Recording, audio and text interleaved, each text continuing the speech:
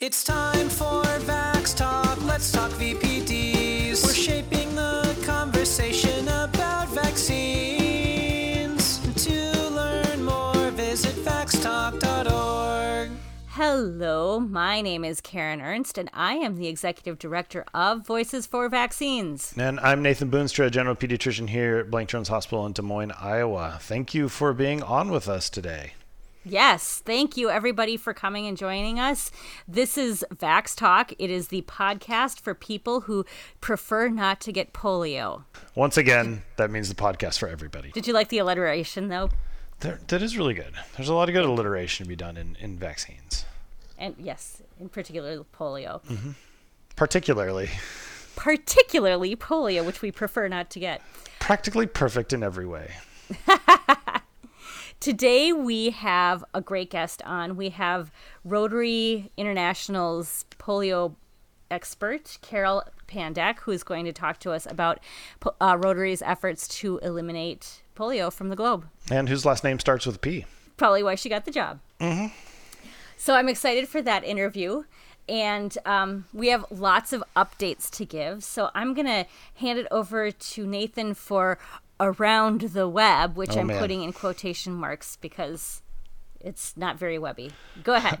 I'm going to preface this by saying that I've been on vacation, so I have not had the time to write down all the chronological order and details of what's been going on, but I was going to talk about SB 276, which is the bill in California that we've talked about, I believe, on the show before, but it is kind of the next step after SB 277, which was a couple of years ago, the bill in California that got rid of all non-medical exemptions for school children in the state, basically.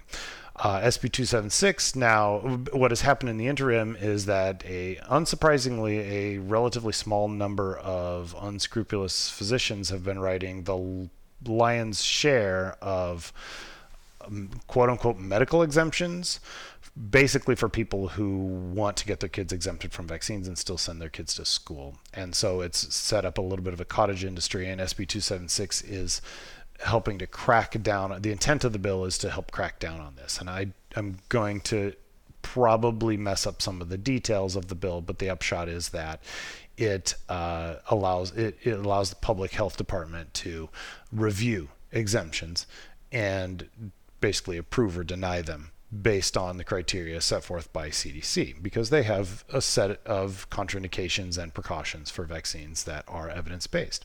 A lot of you listening to this know this, and then what has happened in the more recent, last month we had the celebrity update. We talked about some celebrities. We now have kind of a big celebrity update, so we have this kind of political celebrity mishmash update where actress Jessica Biel was in with RFK Jr. talking to state congresspeople about this bill, and put out some photos and whatnot, and then had to kind of walk that back a bit, where she did the usual, like, well, I'm not anti-vaccine, I'm just against this bill. But then another story that was released that talked to one of the staffers quoted the staffer as saying that Biel and RFK Jr. said all of these very anti-vaccine things about how dangerous vaccines are.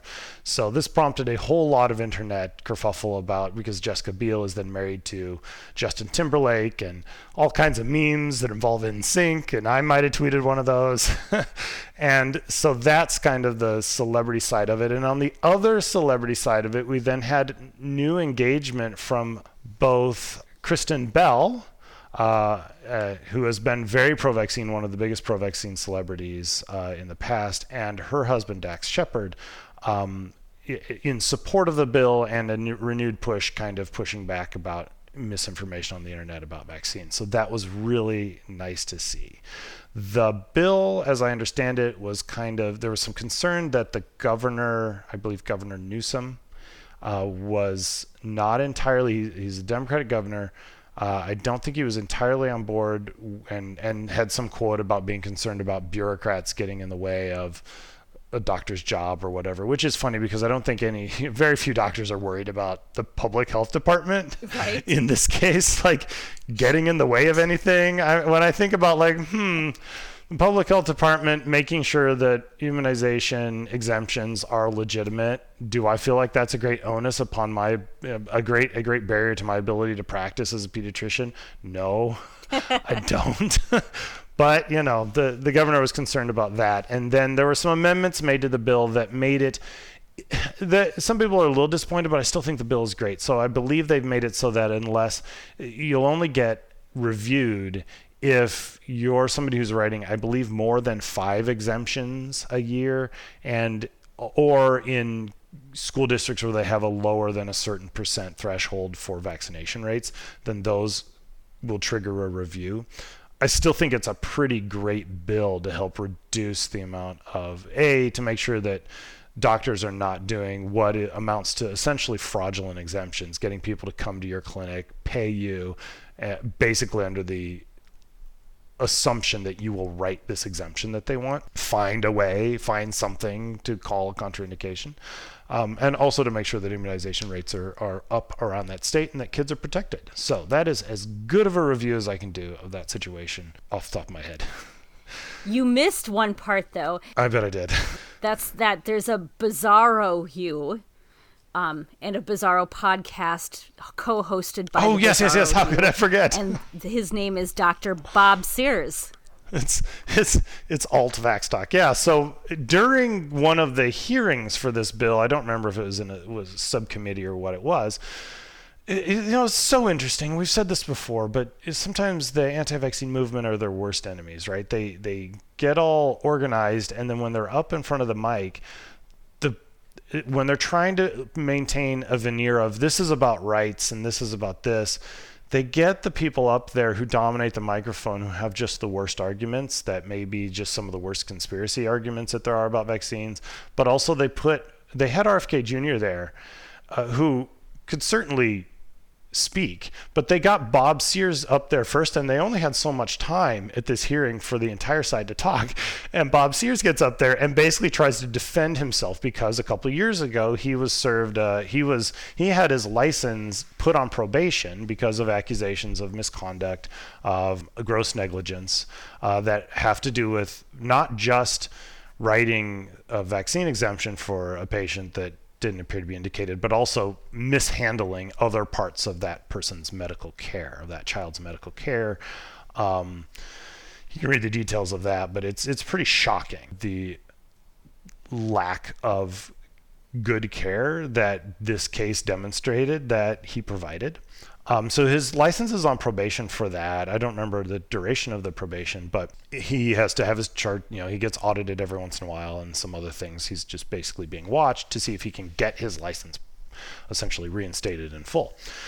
So that's ongoing right now. So they brought him to talk at this hearing, and he gets up there and basically defends how badly he's been treated. It takes all of the time, like most of the time, when people could actually try to make an argument for their side, he makes an argument for himself. And basically right after that, or maybe before that, but right as this is happening, he's just been served with the Medical Board of California has another, I forget what the term is, but basically an accusation that they are now investigating, a second set of allegations regarding siblings in which there were inappropriate exemptions for vaccination and also other problematic aspects to their care. None of these are just about immunization exemptions. There are also these cases in which there's clear negligence going on in general about how he's taking care of patients, how he's documenting, and et cetera. So all of that's going on all together.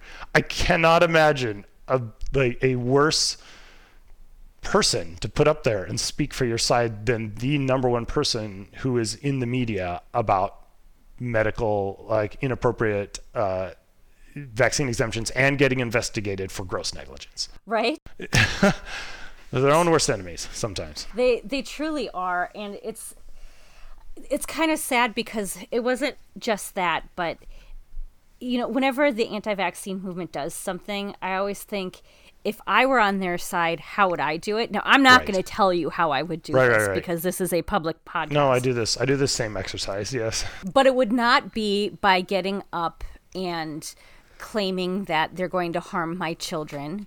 Right. And it would not be by afterwards, when it passes committee, going and singing. What song did they sing? Some religious song. Oh, I don't know. I didn't pay attention to that part. Yeah, it was, I forget which song it was, but they sang a religious song in the rotunda of their state capitol. And I'm thinking, you're trying to make the case that your child has a medical exemption that's going to go away and it's legitimate. Maybe don't tie it to your personal beliefs. Yeah. But on the other hand, that moment for me was really poignant because as much as I disagree with them, and I'm glad that this bill is going forward, and I think it should be everywhere, I feel really bad because they do genuinely feel an existential threat from vaccines. And it's not just health, but it's a threat to like how they identify themselves and their core beliefs. And so it was a little poignant to me where it was like, gosh, I kind of feel bad for you, but at the same time, I don't feel bad enough that I think it's okay for you to spread measles. Right. If you're going to talk to me about the concern about this, the only real concern that I have is I feel bad that kids may be denied school services Right. based on the poor decision of the parent. Okay. So Right. I feel bad that the kid suffers doubly, that they're not protected, and if the parent still refuses to immunize, they can't go to school. I feel bad for that child. I don't feel bad for the parent who's making that decision. I feel bad that they are making the decision, but I feel bad for that child. And certainly you can pull on my heartstring a little bit and say, this kid really why should this kid not be able to go to school? But for the anti-vaccine movement to do that, that also means that they're saying, why shouldn't my kid be able to go to school when I'm choosing to do this? And it doesn't work. Right. I mean, I guess it would be like saying, we really think that tobacco is medicinal and we think that our children should be allowed to smoke at school. I mean, no. Right. That's a threat to the other children. So if your child's going to do that, they can't come to school. They can be a smoker. Actually, they can't be. It's not legal. But, theoretically, smoke where you want to, but not at school. Be unvaccinated where you want to, but not at school. Yeah. So.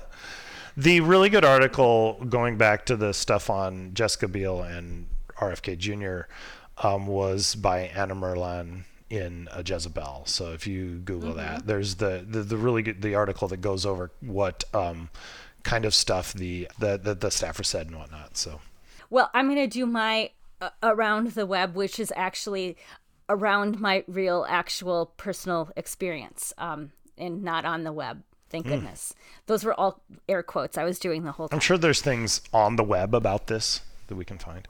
I went to ACIP again, Nathan, because I'm a glutton for all sorts of punishments. This time around, I won the lottery to give a public comment. So this is how this works. When you register for ACIP, you register to go, and then you're given the chance to enter a lottery to give a public comment while you're there.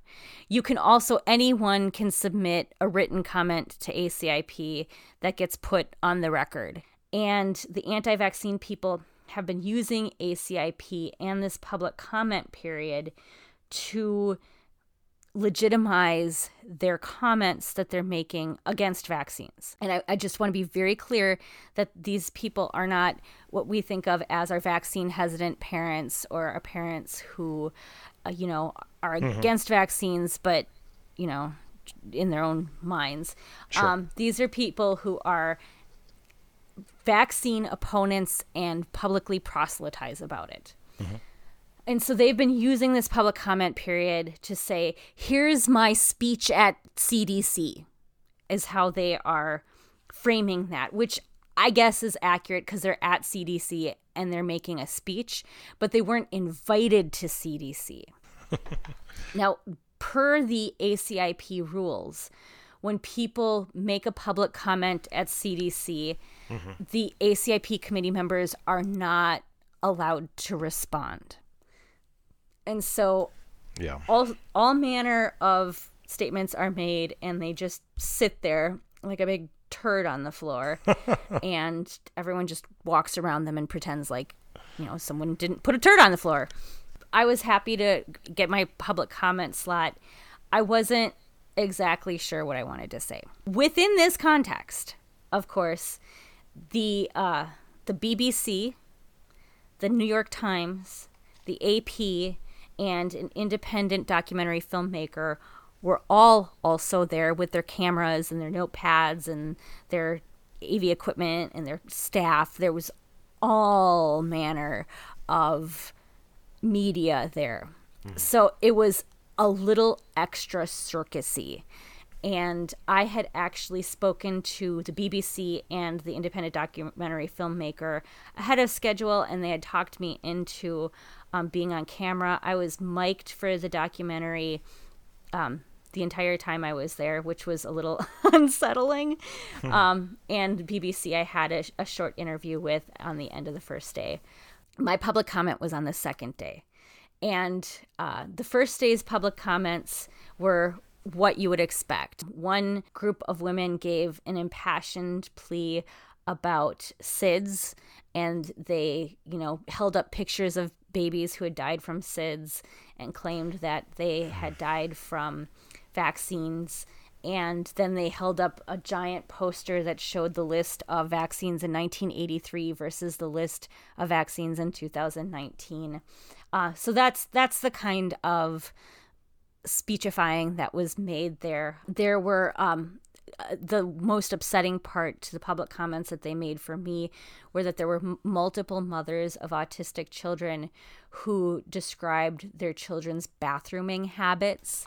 Jeez. And sometimes in kind of sarcastic ways that just really felt like it really diminished the dignity of that child. And it was hard to listen to a child be talked about that way.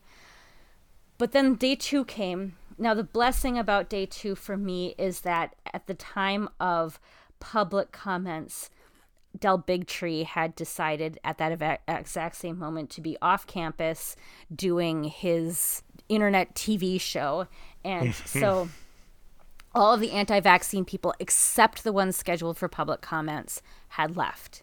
And so it was me, like just a tiny handful of anti-vaccine people, all of their children for some reason. And I scored the first slot on the second day. And my comment to the ACIP was, in essence, first of all, I planned it to be shorter than the 3 minutes allotted. That's my hint to everybody who's ever given a scheduled amount of time to speak. Right. Go 30 seconds under. End before you're told that your time is up. It just goes much better for everyone. Anything you can say in 3 minutes, you can say in 2.5 minutes. Yeah. And so what I said to the ACIP was that parents rely on ACIP to use science and evidence to make a schedule to vaccinate their children, so they don't have to think about how and when to vaccinate their children. They can rely on experts to help them see them through that. But the issue I had with what was going on in the room was that people were using the ACIP and the CDC as a platform. At the exact same time they're being deplatformed by private organizations, these people are using the CDC as a platform to legitimize anti-science propaganda and myths and fraudulent statements and sometimes outright lies.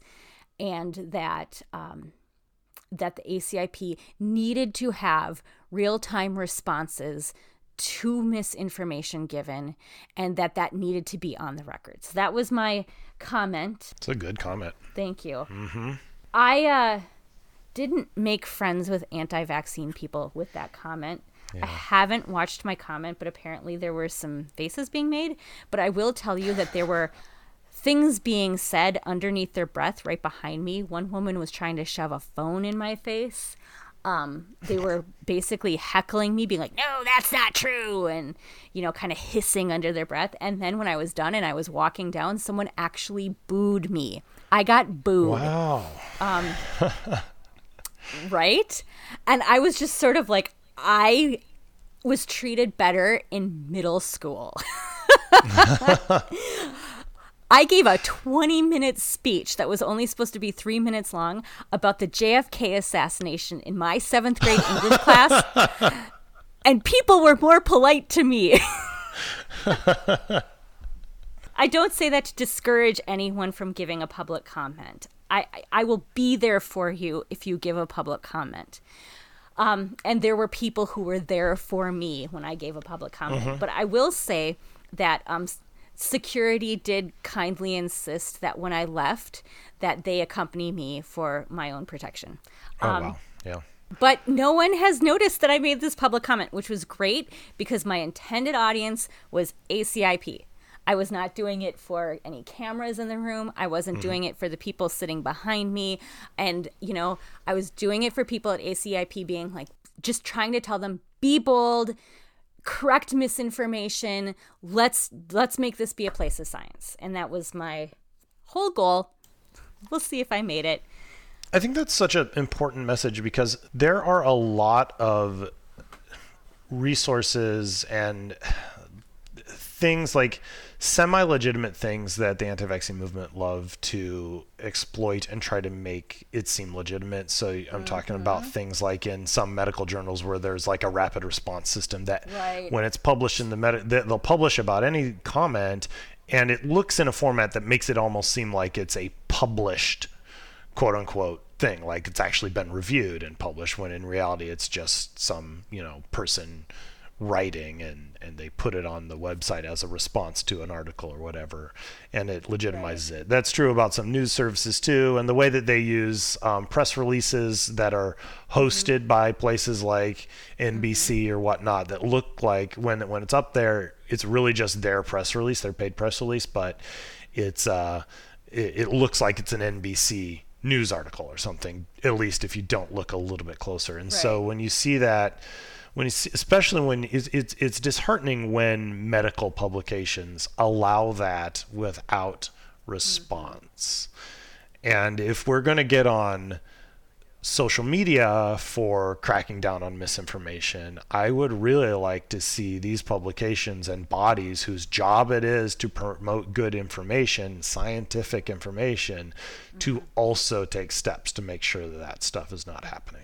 Oh, for sure. I would argue that it's actually more important for them to do so because people now can spot, oh, that's someone's blog or that's Facebook. But the moment they see something from, you know, I think it's CNN iReport or, you know, the rapid response section of a medical journal. Like British Medical Journal or Lancet. Yeah. Or again, here's my speech at the CDC. You know, it's harder for people to understand, no, that's not someone's speech at the CDC, or no, that's not someone's publication in a medical journal. It's just their comment that anyone can make. You know, it's almost like you'd like to just have a big asterisk over their head while they're talking. This is not condoned by the CDC. They're not saying this. So, yeah, good message. Thank you. And I'm glad you made it out safely. You know, I was told my first year of teaching that the most important people in the school are the people who clean the school and the people who are at the front desk of the school, and that you should make very good friends with them. And I'll tell you, as a parent of children now who go to school, I know the people who clean my kids' schools, and I know the people at the front desk, and it's a great philosophy, but it's the same thing no matter where you go. So when I head into the CDC, if there are people doing security, I get to know them. I'm like, hey, hi, how are ya? You know, it's good to know the people who actually make things function and without whom we couldn't get by. And that's, you know, security people, it's people at a front desk. And so, you know, that's just my philosophy on life. But I think having gotten to know the security people over a few days, that it was good to have them around. Cool. And I do want to mention a couple of important discussions took place at CDC, including a very complicated discussion about the HPV vaccine and what to do about that, whether to just harmonize the recommendation, which means that before the ACIP vote, it was the catch-up schedule is for men up through 21 and women up through 26. So the harmonizing would just make it everyone up through 26, regardless of gender. And then the second was whether or not to recommend it for women up through age 45 and how to make that recommendation. And it was incredibly complex. And I had a really interesting discussion with Sharon Humiston from Immunization Action Coalition that I recorded at CDC. And that is going to be at the very end of this podcast. So please listen all the way through for that portion too. All right. Well, I suppose we should get to talking to Carol Pandak right now. Yeah, let's get to it. All right. On the other side, you will hear our interview with Carol.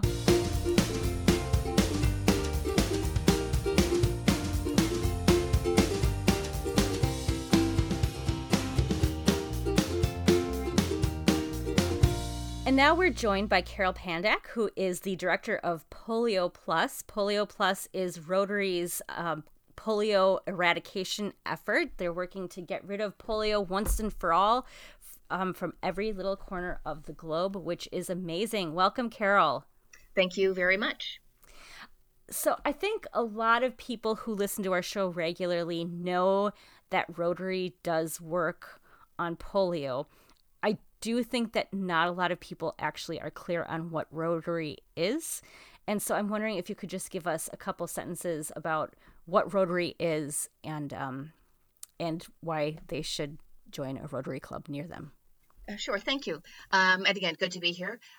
So Rotary is an international organization comprised of Rotary clubs all around the world in some 200 countries and geographic territories. There are some 32,000 Rotary clubs, Rotary clubs have all sorts of initiatives that they work on, from community-based activities, but also the primary goal of Rotary International, which is the organization of all the Rotary clubs, is the global effort to eradicate polio, which we have been working on actually since 1979. We did our first polio immunization campaigns in the Philippines, and that was followed by launching our Polio Plus program all over the world. That is really fascinating. And I just wonder, how did Rotary get involved in polio in particular? Was there a person who championed it, or was it sort of a big vote? How did that come about? Yeah, quite interesting.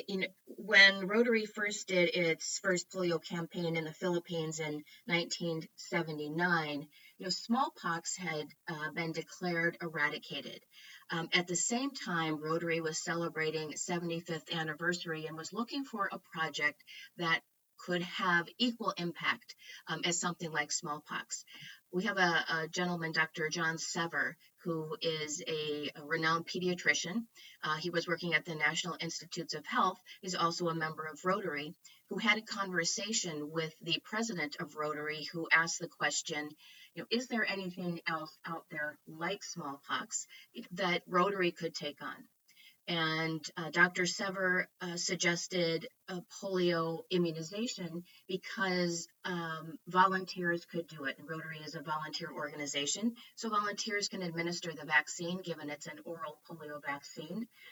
So there was a consideration by the organization about taking something on that would have global impact, and the organization determined to take on polio immunization. So tell us what the status is now of polio in the world and what our challenges are looking forward to eradication. Yeah, so we've made tremendous progress in polio eradication. So Rotary launched its Polio Plus program in 1985. It was a fundraising campaign to raise $120 million to immunize the world's children against polio over a 5-year period, under five age.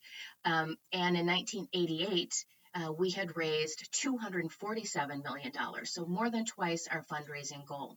And at that point, we were joined by the World Health Organization, UNICEF, the U.S. Centers for Disease Control and Prevention, when the World Health Assembly adopted the resolution to eradicate polio.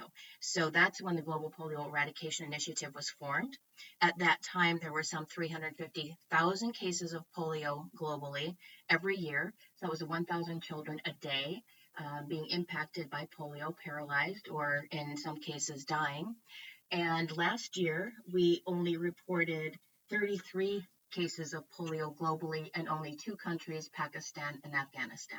If I remember correctly, then Nigeria was recently had endemic polio. How long have they been off the list? Yeah, so Nigeria has not reported a polio virus, and it's important to note we're counting viruses, not just cases. And we've gone more than 2 years. So their last virus is in 2016, which is one of the big milestones that's coming up because Nigeria is the last country on the African continent to have reported wild polio virus. So we're coming up on a period of 3 years where there have been no reported cases of wild polio virus in Africa, and they could be certified sometime next year. Wow. What barriers then and challenges are in the way of eradicating these last dozens of polio cases in these 2 countries? Yeah, thanks. Important to remember in countries like Pakistan and Afghanistan, where you have some very unique challenges, some very remote geographies. There's political instability, and quite unique to those countries is the number of people, mobile populations. There are people on the move all the time, and being able to track children amongst these mobile populations and to immunize them wherever they are has proven to be a challenge for the program, and especially as they move across the border. I mean, some of these families in Afghanistan, Pakistan, live sort of on both sides of the border. So being able to immunize children at the busiest border crossings is one of the strategies to track these children. Your description of the challenges makes me wonder what it's like to be a polio vaccine delivery person or volunteer who administers the polio vaccine. So can you kind of walk me through what happens? Do I sign up through my Rotary Club and they just fly me over to Afghanistan and hand me a box full of sugar cubes with polio vaccine on it? Or is there something more complicated that happens? Yeah, the strategy to reach every child with the polio vaccine, every child under the age of 5, and in some cases, in some of the hardest to reach areas, we've been looking at immunizing children, in some cases up to the age of 10, these are local community-based vaccinators. What we have found in the program is that people trust the people that they know. And so in order to have a successful campaign in your community, you want to see the face of largely a woman whom you trust with your children to vaccinate the children. So there are hundreds of thousands of what we call frontline healthcare workers that are administering the program. So during the year, there will be a number of what we call national immunization days where all children under the age of 5 are being reached by a community-based vaccinator that goes door to door. So this is not signing up to go to a fixed post or necessarily to a doctor's office, because often times those facilities don't exist. And so it's up to the Global Polio Eradication Initiative and national governments, because that's who really owns these programs, to ensure that there are enough frontline healthcare workers to reach every child, no matter where they live, with the polio vaccine multiple times per year. And you can imagine how labor intensive that is.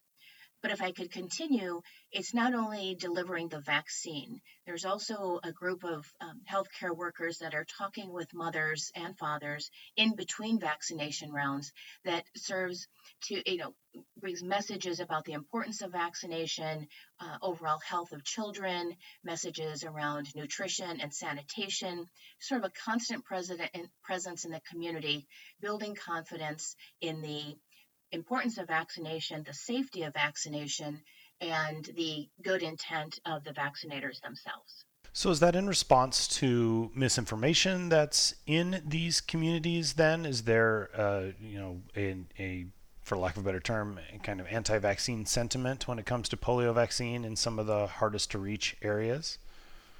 I think one of our challenges is that we've been working on polio immunization, the Global Polio Eradication Initiative has for many years. I've already talked about when it started globally in 1988. So we've been going back to communities, for example, in Pakistan, program probably started in earnest in the mid 1990s, late 1990s, multiple times with the polio vaccines. And what we're hearing from communities is that they have other healthcare priorities um, in addition to polio, and also the need to understand why multiple vaccinations are required. Because it's important while the polio virus circulates anywhere in the world. All children are at risk. We need to maintain population immunity in Pakistan, in Afghanistan, and in many other countries while we're working to eradicate polio for good. That's really fascinating. Can you tell me, is there something that Rotary members can do in their local communities that supports the polio mission of Rotary International? Yes, thanks. What's fascinating or really inspiring, I'd say, is our Rotary members. We have Rotary members, all over the world. We have a good presence in Pakistan, a little lighter presence in Afghanistan. So our Rotary members in the polio endemic countries are Pakistan, Afghanistan, and Nigeria, that is still considered endemic, although it hasn't reported a virus since 2016, are very active, working in administering the program, but also in raising awareness in the communities about the importance of vaccination, conducting health camps to address the broader healthcare needs of the community, and advocating with government to sustain polio eradication as a priority.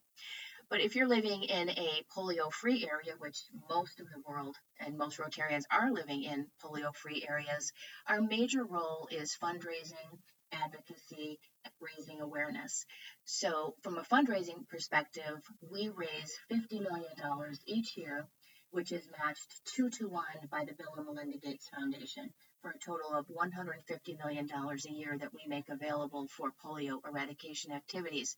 So all Rotary members are encouraged to either make a direct contribution, but more importantly, hold a community fundraiser that helps raise awareness about the fact that polio is still paralyzing children in some places of the world, which is something that I think is maybe forgotten in many communities. I think one of the things that might give people pause is when we say that it's nearly eradicated or the cases are so low. I think there's the impression that is this worth the effort and the resources to completely eradicate polio? And can you give us the case for global eradication instead of just continuing to do routine immunizations and just trying to keep it from spreading? Sure. So at the current levels of routine immunization, which vary greatly across, many countries, if we decided to, just maintain immunizations through routine immunization, the number of polio cases would increase to 200,000 every year within the next 10 years. And so we'd essentially be going back to where we've begun. And that seems to be not a good option, is that all children deserve to be protected and safe from paralysis if there is a vaccine that can protect them. Also, there will be a return on investment in productivity lost, et cetera. If you continue with eradication, the analysis suggests that between $40 to $50 billion would be recouped by 2035. So there's also an economic case for eradicating polio. This might be a dicey question to ask, but is there a projection at this point as to when we think global eradication might be achieved? Is there a goal for when you all want to have it achieved, besides as early as possible? As early as possible is the goal. The Global Polio Eradication Initiative just launched a new strategic plan, 2019 to 2023. So, looking at that as a milestone, 2023. But you have to have 3 years of no polio virus detected in a person or the environment for a 3-year period before the world can be certified polio free. So that gives us a timeline of looking at the end of 2020 as our goal for the last virus. But I think what's important is that we stay the course, because the number of polio cases have been under 100 for the last several years, and we continue to make progress. I'm going to talk about that a little bit if I can. we are looking at the possibility on World Polio Day, which is 24 October, of the possible certification of type 3 eradication. So we've got some major milestones coming up in the global effort. I might have missed it in there, but if type 3 hasn't been around since 2012, why hasn't it been certified already if it's been so many more than 3 years? Or is that how's that decision made? Yeah, the Global Certification Commission looks at all of the data that countries submit, and I think they're just taking a careful look at whether or not they're willing and ready to certify that all of the paperwork and systems are in place to ensure that that type 3 is actually eradicated. I have a question to ask you about our listeners who don't live in Pakistan and Afghanistan, which is to say all of them. I think a lot of times parents feel really complacent about the polio vaccine in their own children.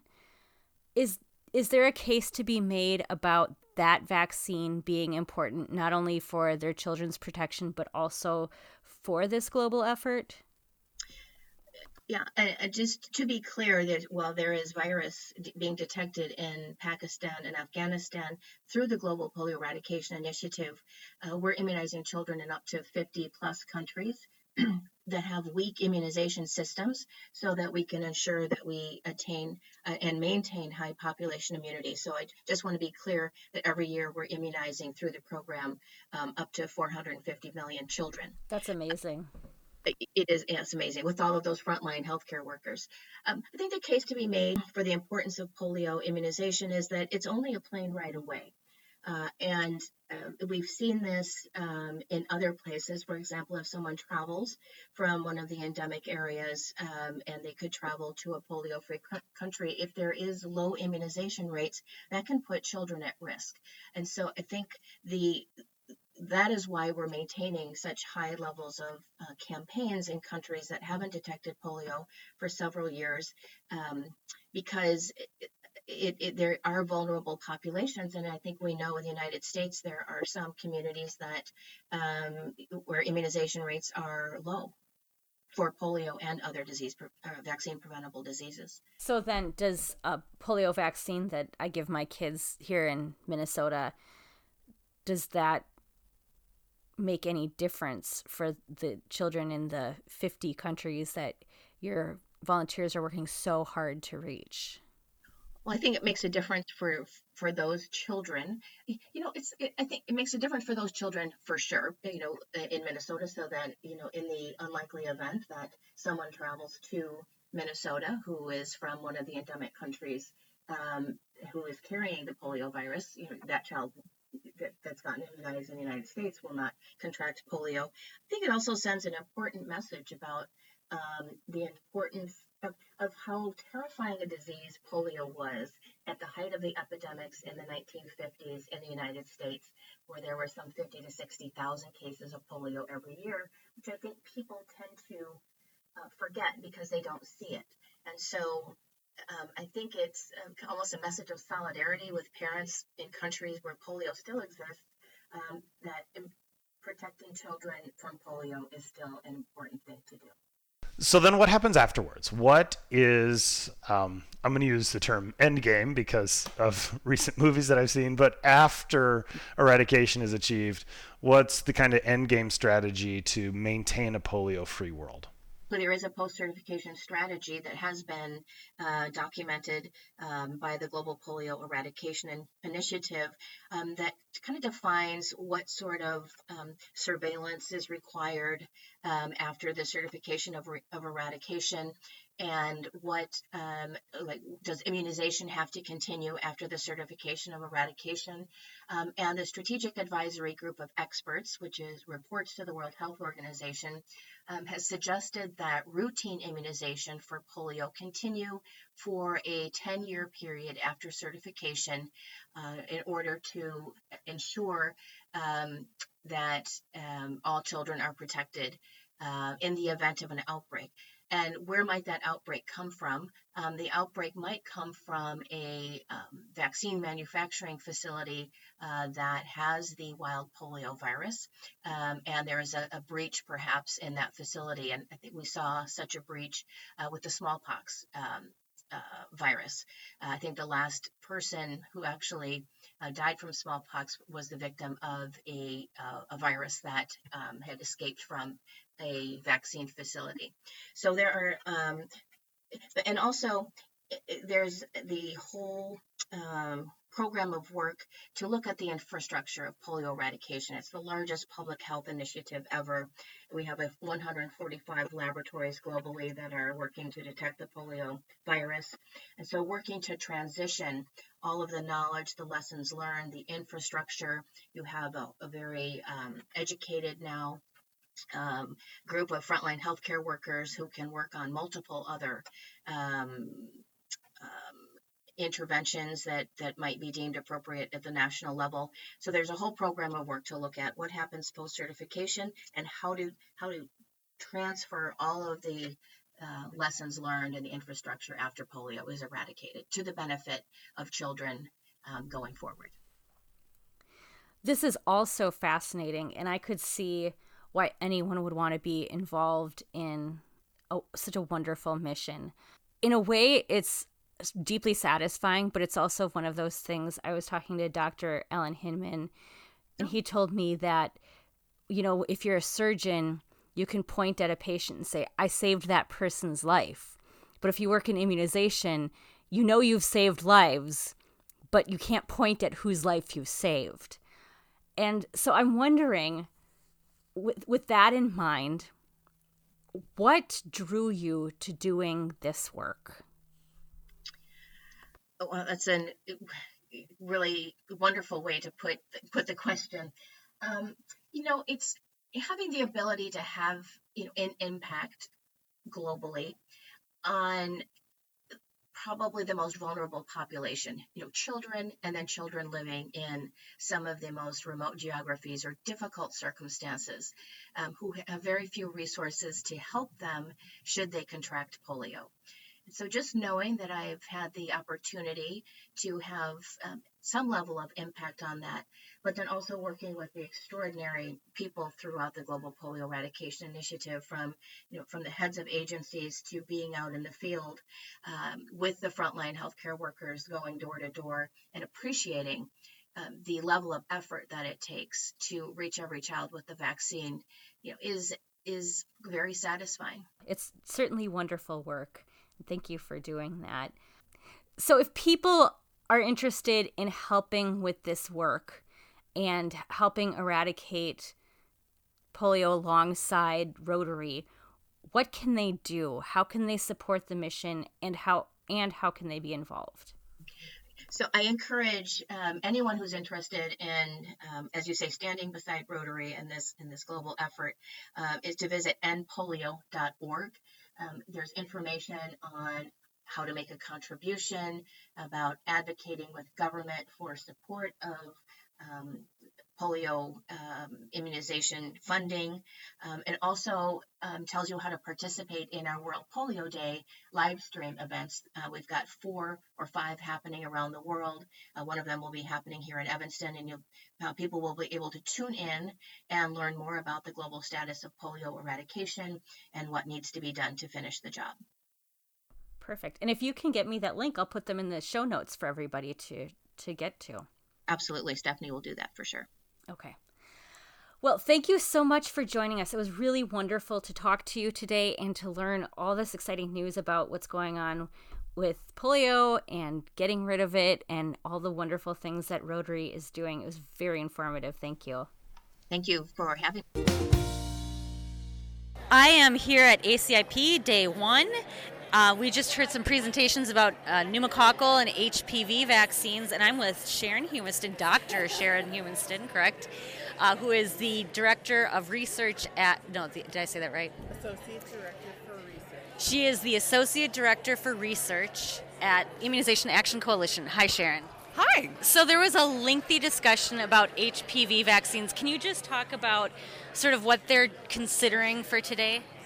They're talking about increasing the age for the recommended HPV vaccination so that not just young adults, but middle adults would also have the vaccine covered by insurance and to have it be recommended.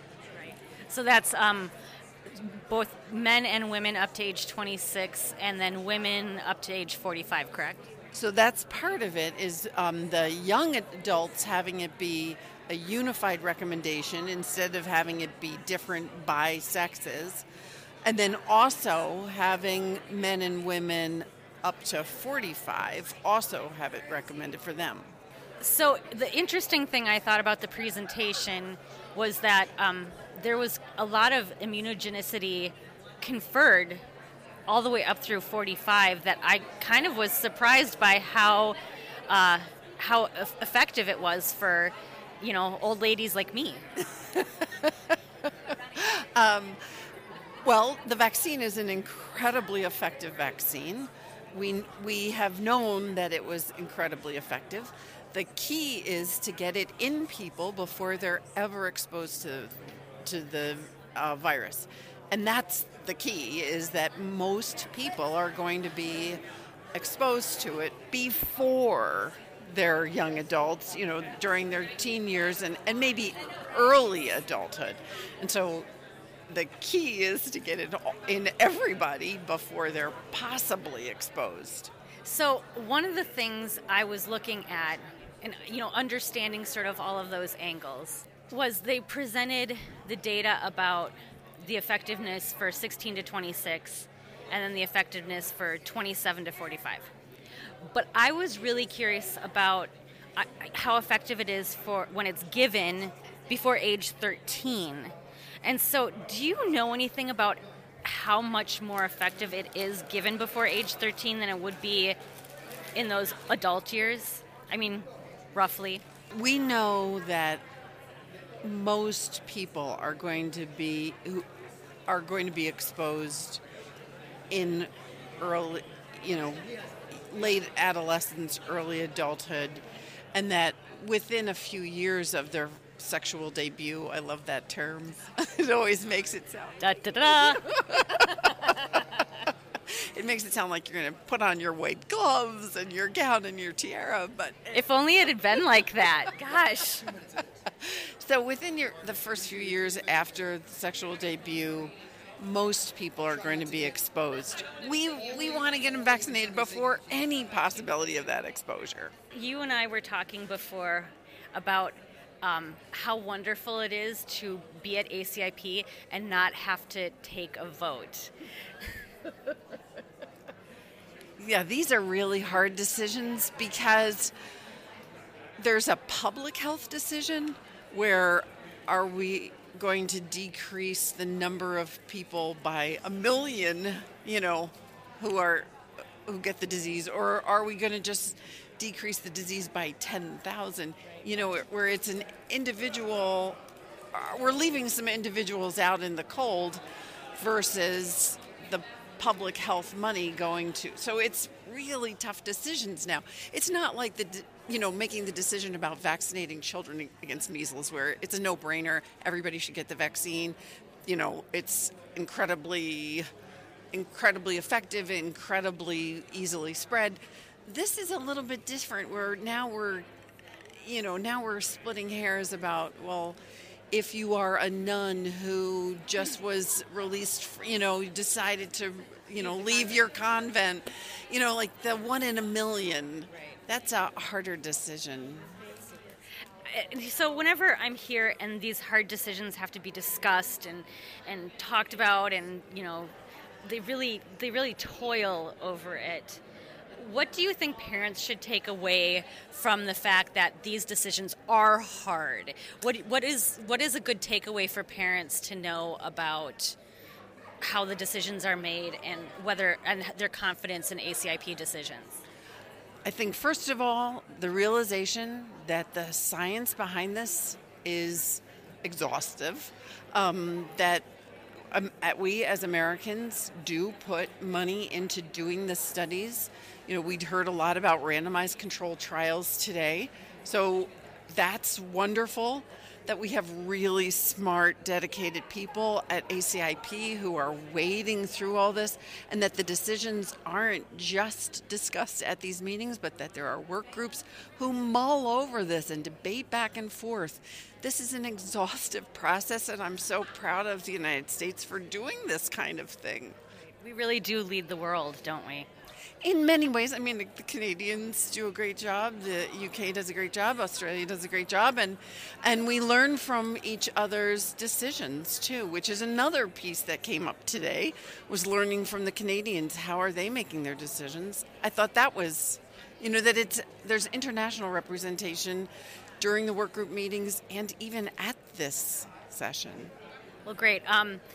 Any last thoughts that you have about the HPV discussion? I think one of the things that we can't lose sight of is the original recommendation that is going to stand. This isn't an alteration of that powerful recommendation to get kids vaccinated in their preteen years. That this is just icing, if you will, on the cake for people who are in special circumstances, haven't been exposed, and now might be exposed. Yep, 13 for the HPV vaccine is late. Yes, right. And a friend of mine who's an OBGYN says you can't give it too early, you can only give it too late. Even 9 years of age isn't too early. Well, perfect. Thank you so much for talking to me. Thank you, Karen. Our call to action today then is to ask all of our listeners to visit endpolio.org and to find out more. My name is Karen Ernst, and I am the Executive Director of Voices for Vaccines. And I'm Nathan Boonstra, pediatrician here at Blank Children's Hospital in Des Moines, Iowa. Have a great day. Bye-bye.